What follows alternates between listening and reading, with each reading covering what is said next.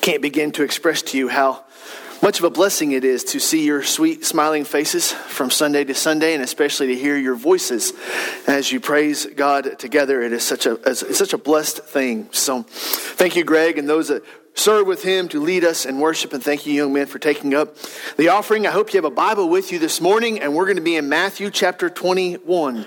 Matthew chapter 21. Hopefully when you came in, you got a copy of the bulletin. I know we ran out last week, but we made some more this week, and so I hope you have one on the back of that. There's some notes if you want to use those notes. They'll be behind me on the screen, but if you want to follow along as we work through God's Word together. And so you have the notes in the back, and then also Matthew chapter 21 is where I'd encourage you to join me at.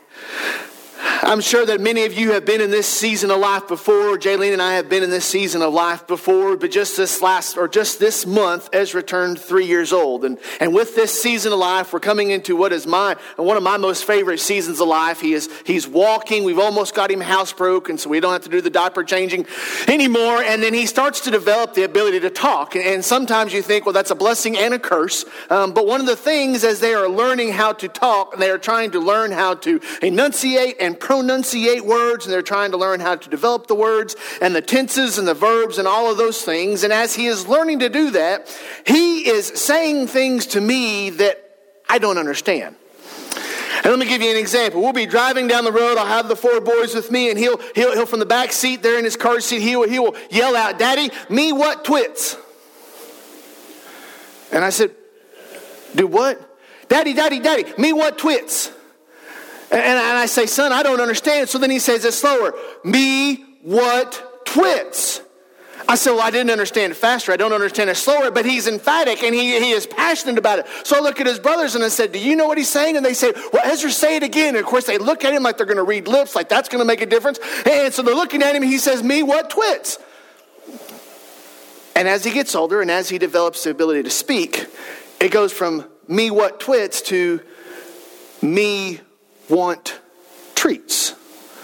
Because see, what he's learned, that if he goes and he is working with Daddy and the other brothers, then if we're driving by Bev's, we'll sometimes go in and get a little soda water, maybe get us a little candy bar or something like that. And so he identifies that as treats. And so at an early age, he knew that when we passed Bev's, that was the treat place, and he wanted treats. And so he's still learning that it's not me, it's I. And he's learning those things, but at a young age and trying to communicate, he is passionate, he is excited, and he understands, but sometimes the hearer doesn't catch what is being said. As Greg alluded to earlier, we are here on Palm Sunday. And it is the Sunday traditionally known as the beginning of Holy Week. It's the Sunday that the church has celebrated and recognized when Jesus made that triumphal entry into the city of Jerusalem, coming into Jerusalem one last time before the crucifixion would take place. And it's a time the church has to celebrate, because we're not celebrating a dead Messiah. We're not celebrating a dead Savior. We are celebrating not only Christ coming in to begin this week of being that propitiation for our sins, but we have a chance to celebrate that Christ, that Jesus, that Messiah still lives. That person that rode in on the donkey this Sunday so many years ago is still alive and at the right hand of the Father right now interceding for us. And sometimes we can get together and we can say, "Boy, that should be something exciting." And you can go, "Yeah, I understand that's exciting." But when we get out in the world goes, I don't know what they're saying. I don't get what they're excited about. And sometimes, even us in the church, we can lose sight of why we should be so excited about it. And sometimes we can be looking at a world saying, "Me what twits?" when we're meaning to say, "Jesus saves." So what I want to do this morning is, I know we've been in the book of Joshua here for the last 2 or 3 weeks, but I want to take a pause. I want to look at Matthew chapter 21 this morning, looking at Palm Sunday. Greg already read a parallel passage, if you will, from Matthew chapter 21. And then, of course, next Sunday, is Easter Sunday, so I know that you and everyone else will be here. I hope that you bring somebody with you for next Sunday. It'll be an opportunity we have more blue chairs. I didn't know if you knew that. We have more blue chairs, and they're all the same color, and they've all been cleaned here recently. And we would love to have more blue chairs. We would love to take that divider out and put people over there. We would love to have to set out more chairs for more of you to come. And if every single one of you would bring somebody with you next Sunday, I'm assuming you know someone else that's not in church this morning. But if every one of you would bring somebody with you, we could have a great crowd as we get to celebrate not just only a risen Savior. We celebrate an empty tomb, and we celebrate what that empty tomb means for us today. So what we're going to look at this morning is we're going to look at this picture of Jesus coming in to Jerusalem. It's the triumphal entry as it's titled here in my copy of God's Word. Because what we're going to see this morning is we're going to see a group of people, and while the focus is on Jesus, what I come to see is the excitement of the people. And you see their excitement, but you also see the clarity of why they are excited. In this world that we're living in with so many different distractions, so many other different messages, so many different ideas, I want to encourage us and I want to remind us of the clarity of our excitement today. We have a lot of times people get excited about a lot of things. Right now, March Madness is going on and everybody gets excited about their basketball team. Everybody gets excited about their team that is winning. You have other sports that are taking place. They were just wrapping up Oklahoma Youth Expo down in the Oklahoma City yesterday, and there were celebrations of people are excited about that. But when we think about our spiritual lives, what are you excited about? Sometimes people come to church like they're doing community service. Sometimes people come to church like they're going to in-school suspension. Sometimes people come to church like they're getting ready to take a midterm. They come in and they're like, I'm here. That should be enough.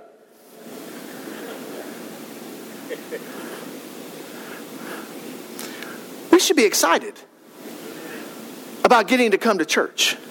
We should be excited about who we are and what we are in Christ. We should be excited about what Jesus has done and is doing and will do for us. We should be excited that this is not all there is. So my question to you, my main question, you see there at the top of your notes, is what are you excited about? Now I'm going to start in chapter 21 here in Matthew, and I'm going to start in verse 1, just so we have a sake of the context, but we're going to primarily focus on verse 8 down through verse 11. But let me start in verse 1, just so we have the scene, if you will, of what is taking place. Chapter 21 and verse 1, the Bible says, Now when they drew near to Jerusalem and came to Bethphage, to the Mount of Olives, then Jesus sent 2 disciples, saying to them, Go into the village in front of you, and immediately you will find a donkey tied and a colt with her. Untie them and bring them to me. If anyone says anything to you, you shall say, The Lord needs them, and he will send them at once. This took place to fulfill what was spoken by the prophet, saying, Say to the daughter of Zion, Behold, your king is coming to you, humble and mounted on a donkey, on a colt, the foal of a beast of burden. Verse 6. When the disciples went and did as Jesus had directed them, they brought the donkey and the colt and put on them their cloaks, and he sat on them. And most of the crowd spread their cloaks on the road, and others cut branches from the trees and spread them on the road. And the crowds that went before him and that followed him were shouting, Hosanna to the Son of David. Blessed is he who comes in the name of the Lord. Hosanna in the highest. And when he had entered Jerusalem, the whole city was stirred up, saying, Who is this? And the crowds said, This is the prophet Jesus from Nazareth of Galilee. I pray that God adds understanding and application to his word this morning.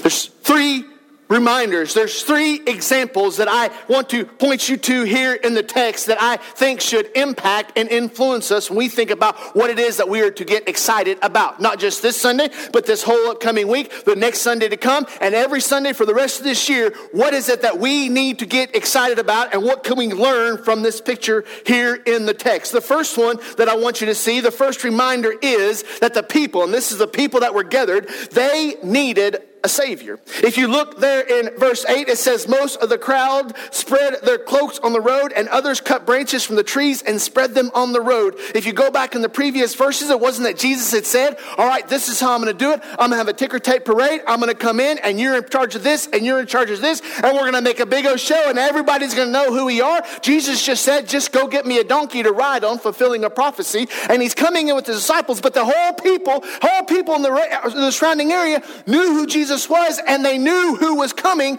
and they knew they needed a Savior. sometimes we forget that we need a Savior.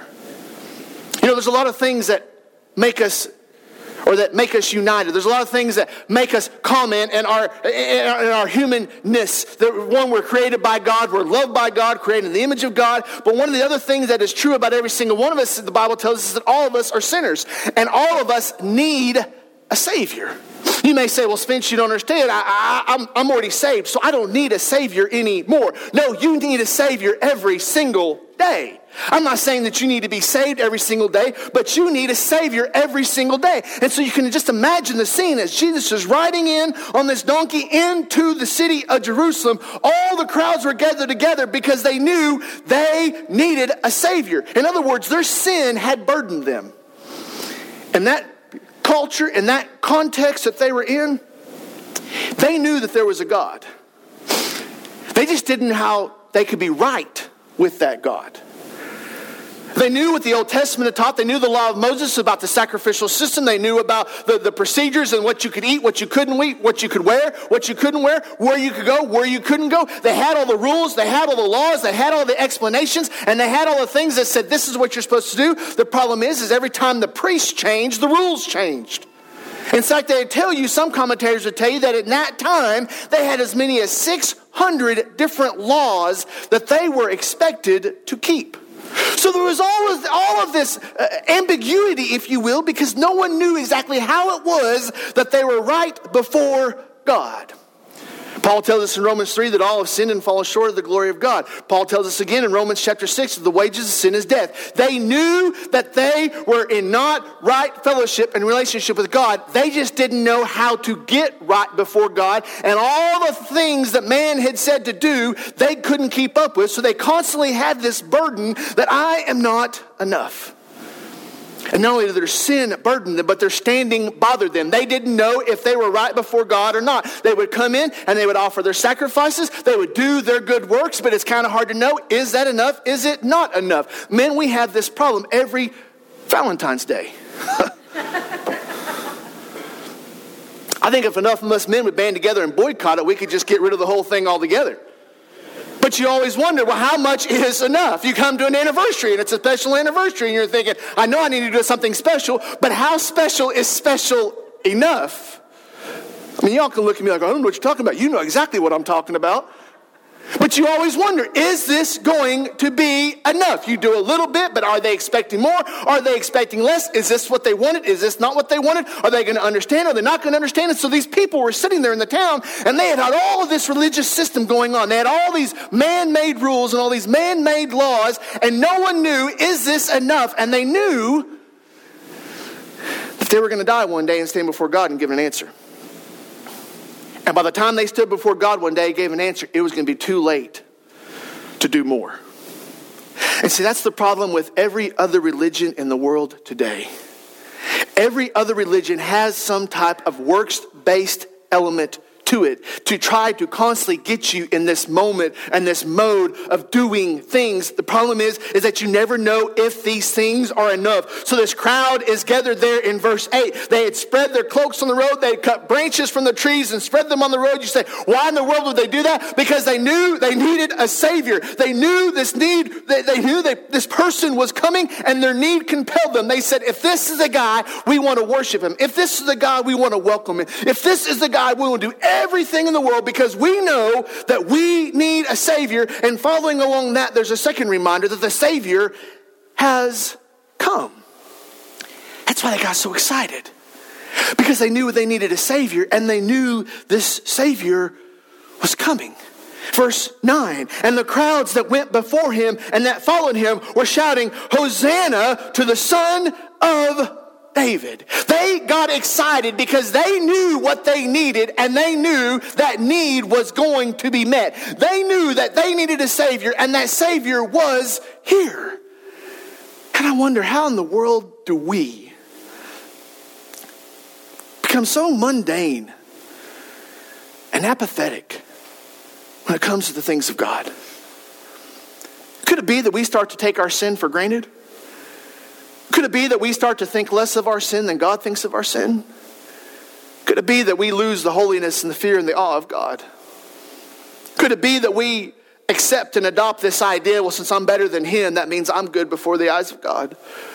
Could it be that we fail to realize and remember just what our sin cost Jesus on the cross?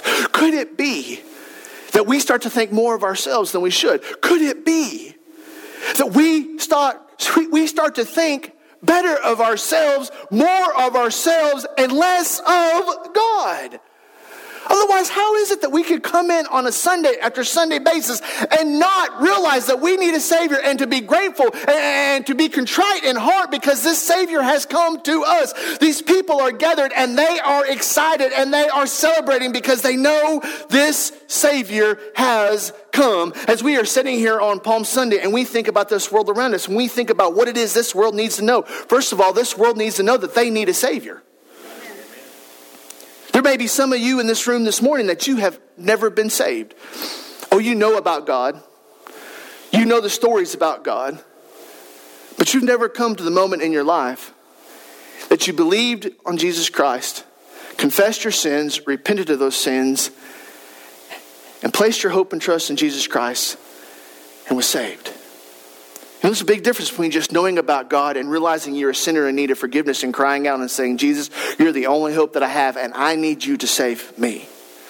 See, the beauty is so many times we think that we can go through this world and we can be enough and we can do enough, or it's going to be sufficient enough. The problem is that everything that we're going to do of our own hands and our own doing continues to fall short. But Jesus has come. Jesus has paid that price. He has met that qualification. He has done all that on our behalf so that salvation can be a free gift from Jesus Christ. But it starts with you understanding that you need a Savior. And we think about the world around us, and we're looking at a society and a culture around us. They don't need more food. They don't need more social services. They don't need better housing. They don't need better education. They don't need more handouts or hand-ups. They need a Savior.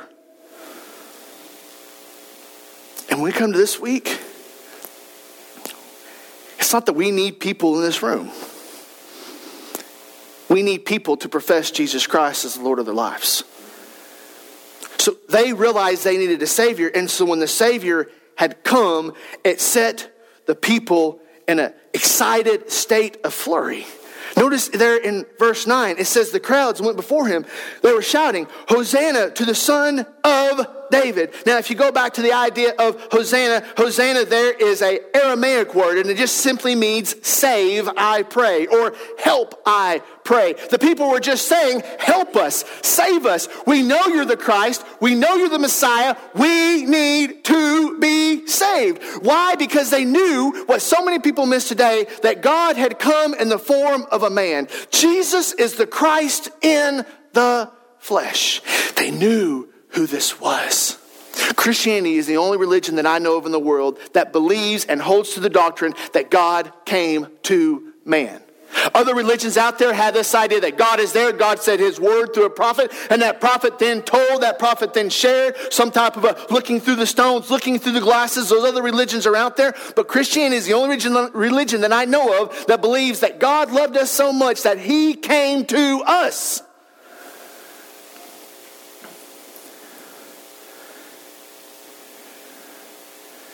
And yet, we're just excited as can be about that. We're just so tickled about that. Act like we're going to go for a colonoscopy here after this. We're just so tickled the idea that God came to us. I couldn't go to God. You couldn't go to God for me. I wasn't enough without God. God knew that I wasn't enough without him. God knew that I couldn't get to him. God knew that I couldn't be enough of my own. And God loved me so much that God had sent his son, God in the flesh, came to this earth to be that propitiation for me. God came to me. And that's what this Palm Sunday is about. And these people are sitting there and they're excited because what they're celebrating is Christ coming to them, which meant in their ideas, in their understanding, that salvation is possible. And that's what we're doing here on Palm Sunday. We're reminding, we're celebrating, we're proclaiming to people that not only do they need a Savior, but the Savior has come. It's not just enough to say, oh, you're going to go to hell because you're a sinner, and oh man, I'd hate to be in your position. But it's the idea that we have the gospel. It's the good news, because we get to tell somebody that they are lost without God. They are headed to hell, dying for the penalty of those sins. But there's more. You know, the infomercials? Just wait. There's more. Yes, you're a wretched sinner headed to hell, but Christ has come. That is something for us to get excited about. That is something for us to celebrate. That is something for us to smile about. And that is not something that has to be convoluted or hard to explain. You look at somebody and somebody says, well, why are you so happy? Because I need a Savior, and that Savior has come. And that's the reason why we have to get excited. And you see what happens. And I wonder why we don't see this in the church today. Could it be that we have people in the church today that never caught this? Because I can't say that this is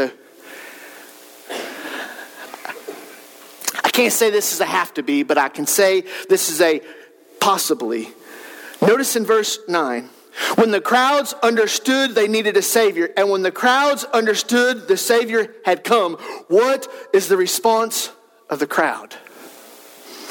They celebrated. They shouted. They got excited. Do you see him going to sleep? Do you see them making excuses? Do you see them going to work? Do you see them finding another 1,000 things to distract themselves with? Do you see them saying, ho hum, you got anything else? Do you see them asking for a better worship style? Do you see them asking for air conditioning? Do you see them asking for a better worship experience? Do they see them saying we need something else to get us excited? Because they knew they needed a Savior, and because they knew the Savior had come, there was excitement. So you see that third reminder that I put there in your notes. This excitement was contagious. The excitement was contagious. When they realized they needed a Savior and they realized this Savior had come, that got them excited. And this excitement was contagious. They couldn't help it. It tells us right there in verse 9 that they were shouting, Hosanna to the Son of David. Blessed is he who comes in the name of the Lord. Hosanna in the highest. And then it tells us in verse 10, when he entered Jerusalem, the whole city was stirred up. The whole city was stirred up. Why? Because Jesus came in with a megaphone, like Muhammad Ali. The champ is here. The champ is here. No. Jesus didn't come into town saying anything.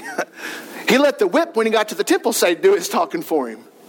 It wasn't because Jesus made a big fanfare. It wasn't because Jesus told the disciples, all right, guys, here's what we're going to do. We're going to do a big social media blitz. And you're going to come in and you're going to put up all these flyers, and you're going to come in and you're going to do all this grassroots effort, and you're going to come in and you're going to get all this excitement stirred up. You're going to come in and you're going to make everything ready for me. That's not what happened. When the common person knew that they needed a Savior, and the common person knew that Savior had come, the common person got excited. And when you had enough excited people together, their excitement was contagious.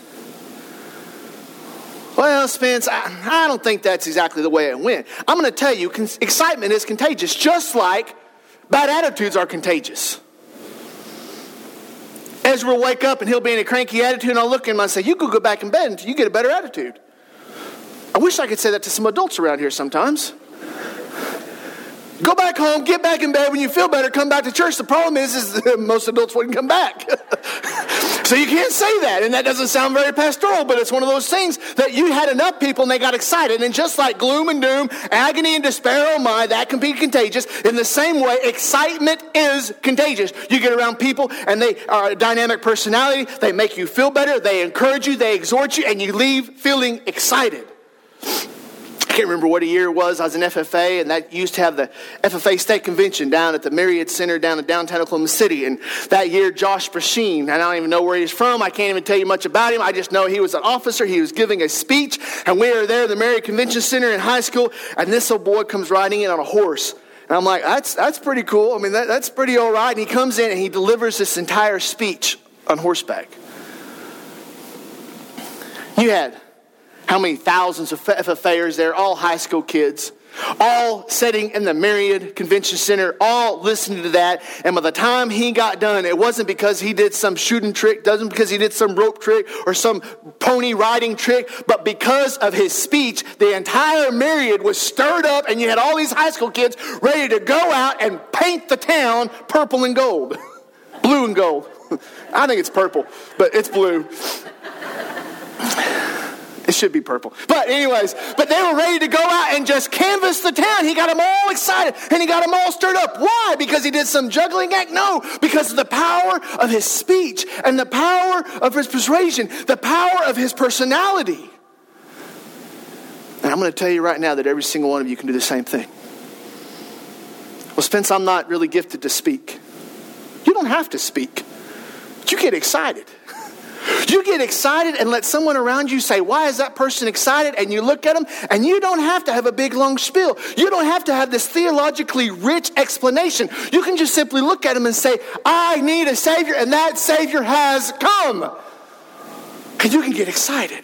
You can get excited with your life. You can get excited with your conduct. You can get excited with your attitude. You can get excited with your priorities. You can get excited with the use of your resources. You can get excited with your time. You can get excited with your own personality, and people start looking, oh, why is that person so stirred up? Because the Savior has come. And so these people are in this town. It tells us there in verse 10, and when he entered Jerusalem, the whole city was stirred up because this excitement was contagious. The believers were excited, and not only were the believers excited, they didn't go, yeah, we're excited, oh yeah, we're excited. Their excitement did something. Their excitement had an expression. Sometimes I've been accused of being stoic. I don't think I'm stoic. I just don't think that many people's funny. Not my fault. They could be better.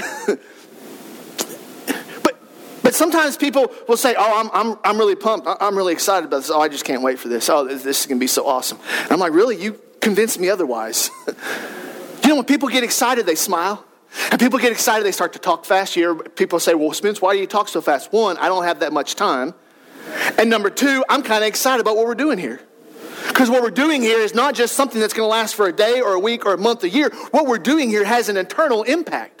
We have an opportunity to reach into the hearts of people, both senior and young. We get to reach into the hearts and the souls of people and plant nuggets and seeds that we do not have any idea what God is going to do today, next week, next year, or for a millennia to come. We have an opportunity to do soul business in here. And why shouldn't you be excited? And so the people, they got excited. And when the believers got excited, there were shouts of joy. You see that there in the text. The whole city was stirred up the whole city was stirred up because these people were shouting, Hosanna, blessed be the Lord. They were shouting these things, and people started getting excited to the point that the whole city was stirred up. And this is the question. Who is this? May that be the testimony of First Baptist Church in Wellston, that the entire community around us comes to us and says, who is this? Tell me why you are excited. Tell me why there's enthusiasm. Tell me why you're smiling. Tell me why you're serving. Tell me why you're sacrificing. Tell me the things that you're doing and the motivation behind it. Everyone in the city was asking questions there in verse 10. They were all asking, who is this? In other words, because of the excitement of the believers, because they understood that they needed a Savior, they understood that the Savior had come, and that got them excited, and this excitement was contagious. And when they got excited, what happened? A whole culture was stirred up. There's something biblical about that, I believe. In fact, if I was to travel over to the book of Hebrews and I was to go to chapter 10, I would find this written in verse 24 and 25. And let us consider how to stir up one another to love and good works, not neglecting to meet together as the habit of some, but encouraging one another. And all the more as you see the day drawing near. The writer of Hebrews says it's an opportunity, and I would even dare say a responsibility for other believers, brothers and sisters in Christ, to stir one another up. And when we are stirring one another up, then we start to stir up the culture and the society around us. Because they start to see our influence. They start to see our excitement. They start to see our passion. They start to see our commitment. They start to see our devotion. They start to see our zeal. They start to see that there's a difference in us. People all the time are asking the question, I hear it from time to time, well, how it is that we're supposed to reach a community, how it is that we're supposed to make a difference, how it is in all the competing voices and all the competing distractions, how it is the church stays relevant. And I think those are really good questions, and I think those are questions that we should ask about, but I'm going to tell you what I believe the Bible tells us is the secret. Are you ready? Come in close. You are the secret. What do you mean, Spence? You want to know how you reach a community? You want to know how you make an impact in a society? You want to know how you make a difference in the culture? You get excited. You don't get over what God has done in you. You don't get over the fact of what Jesus has done in your life. You don't get over the idea of what it means to be saved. You don't get over that. And then because you're so worked up, you're stirring everybody else up. And then everybody starts to stir each other up. And next thing you know, you have an entire church and it's stirring up a community. And then that community starts stirring up other people. That's how it works. Jesus called 12 disciples. History tells us 11 of those disciples end up giving their life in service to the kingdom of God. 11 men in one generation turned the entire world upside down because the entire known world heard about Jesus Christ. And it started with 11 men. 3 great awakenings that have been recorded in history over the last several hundred years, and every single one of them started with 1, 2, 3 individuals coming together saying, we're going to pray, and we're just going to be faithful, and we're going to let God handle the increase. We're going to let God handle the fruit. They got together, they got excited about what God is doing, and God used that to spawn and to spur and to go on in greater heights and greater depths for the greatness and the glory of God. Because just some single people got excited. So I wonder, for you and I today, what are we excited about? Fortunately, in the life of the church, sometimes we get more excited about criticism and complaints than we do about the glory and the praise of God. And then sometimes we forget that this isn't a complicated message. This isn't a complicated picture. It's an example that we have right here in this text. The people knew they needed a Savior. The people knew that the Savior had come. And when they realized this Savior had come, they got excited. And this excitement was contagious. I know some of you think, well, I can't get too excited, Spence. If I get too excited, then I start looking weird in the life of the church. You know, sometimes we need to look weird. The Bible calls us to look weird. And I would much rather people look at you and go, you know, you're just too excited about this Jesus thing, than to look at you and not know that you're excited about anything. So how is it that we stay contagious? I put there in your notes, it may not be good English, but I put there in your notes, being contagious. How it is that even during this week, and I'm not talking about just this week, I am talking about the days to come, how it is that we as a church, how do we stay contagious? We want to be the kind of people that not only realize that we need a Savior and this Savior has come, but we want to be the kind of people that get so excited that we're contagious telling other people. It's called evangelism. It's called proclamation of the gospel of Jesus Christ. It's called being a witness and a testimony. The very same thing the Bible tells us to do. I am not giving you anything that is not coming straight from Scripture, from the words of Jesus Christ, saying, in other words, he's telling us in Matthew 28, be contagious. We have spent this entire last year worried about contagious.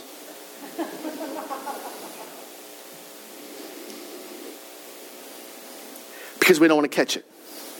And I'm not trying to make light of it. I'm not trying to minimize it. I just want to quickly say that sometimes we treat religion the same way. I don't want to offend them. I don't want to be pushy. I don't want to come off too strong. I don't want to offend them. I don't want all these things. And what you're saying is I don't care if they go to hell or not. Do you think Jesus cared about being contagious? You think that the disciples cared about being contagious? Twice they were called in front of the religious authority after Jesus had ascended to the Father. Twice they were told to stop proclaiming Jesus. Twice they looked to religious leaders and go, you know, the worst thing you can do is get us to heaven faster. The worst thing you can do is kill our mortal body. But you know what? We're still going to heaven. So whatever you need to do, you do. I am not going to stop being excited because I know what Jesus has done for me.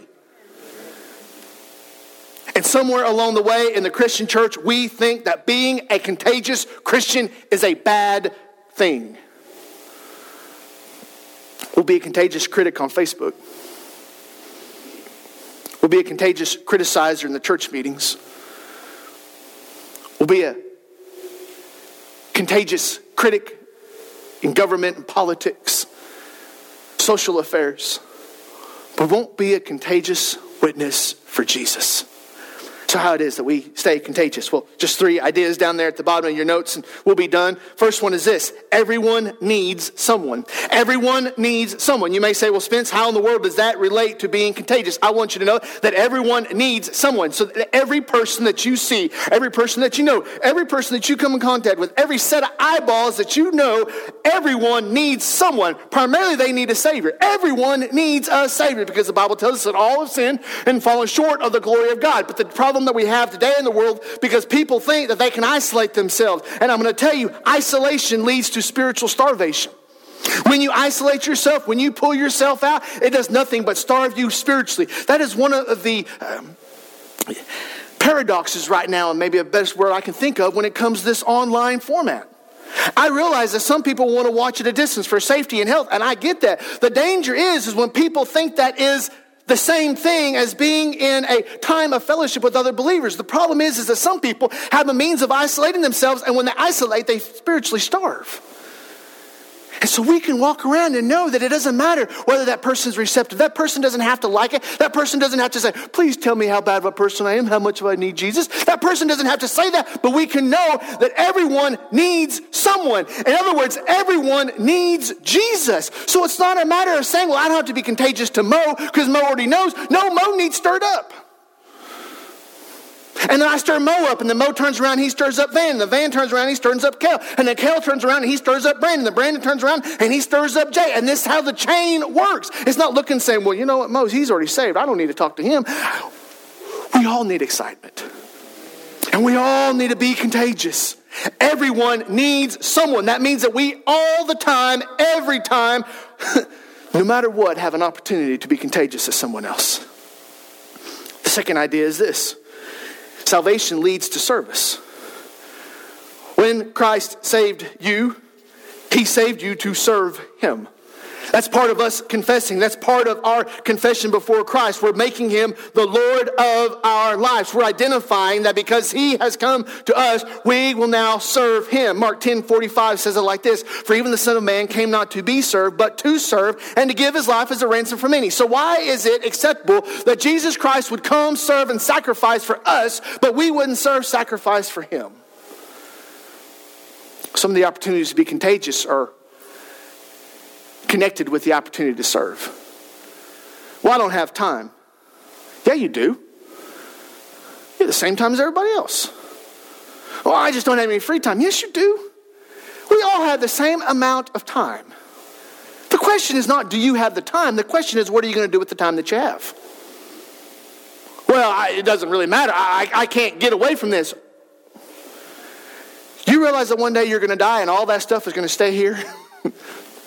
All those responsibilities, all those events, all those activities that couldn't still go on without you. You realize that one day you're going to die and they're going to keep on going. Did you realize that? 2003, when I got deployed to Iraq, my family and my circle of people that I ran with, they didn't stop living because I was no longer there. I kept right on going. I told someone just this morning, growing up in Wellston, leaving Wellston for a season of life, coming back, I said it's like I was in a 15-year coma. Everybody else kept on going. I left. I was being a knucklehead in some places. I was off doing some things that God wanted me to do, some things that God didn't want me to do, depending on the season of life. But I was going, and then I come back. Everybody else kept on going. The problem is that sometimes we think, well, you know what? I don't have any time to serve. Yes, you do. The question is, will you? And sometimes you need to recognize the opportunity to serve is an opportunity to be contagious. And then this last one will be done. Spiritual excitement should be eternal. Spiritual excitement should be eternal. See there in the text, it says that the people were shouting. Now we can logically conclude that at some point they stopped shouting. At some point they stopped being excited. At some point the crowds died down. At some point I'm assuming they went to sleep. They said, all right, that's enough. He's coming to the town. I don't know if it was when the table started getting flipped over and they're like, we better change our chant. I don't know what it was, but at some point some of these things ceased. But that doesn't mean that the excitement in the church should ever cease. There is never a Sunday that comes that you come in here and you don't have a reason to be excited. There's never a time that you come in here and you're like, well, I don't know what I have to be excited about today. Let me tell you what, for those of you that are saved, that you know you're a part of the redeemed, let me tell you what you're going to be doing for an eternity. Revelation 19, verse 6. Then I heard what seemed to be the voice of a great multitude, like the roar of many waters, like the sound of mighty peals of thunder crying out. And listen to what they say. Hallelujah. For the Lord our God, the Almighty, reigns. Let us rejoice and exult and give him the glory. For the marriage of the Lamb has come, and his bride has made herself ready. It's this idea that there, to the revelation of John, John is saying that when the church is gathered, the church is going to glorify, the church is going to worship, the church is going to continually proclaim the glory of God. You will worship for an eternity.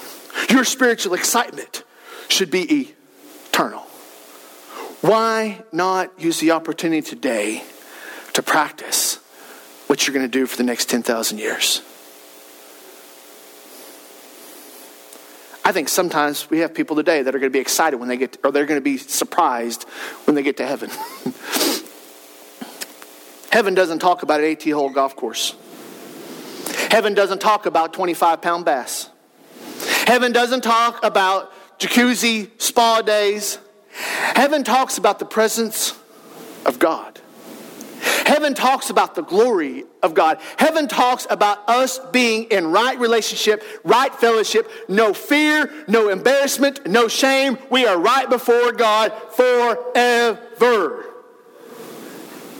And yet, so many times in the world today, we act like that doesn't change a thing. So I wonder, what are you excited about today? Would you bow your heads with me?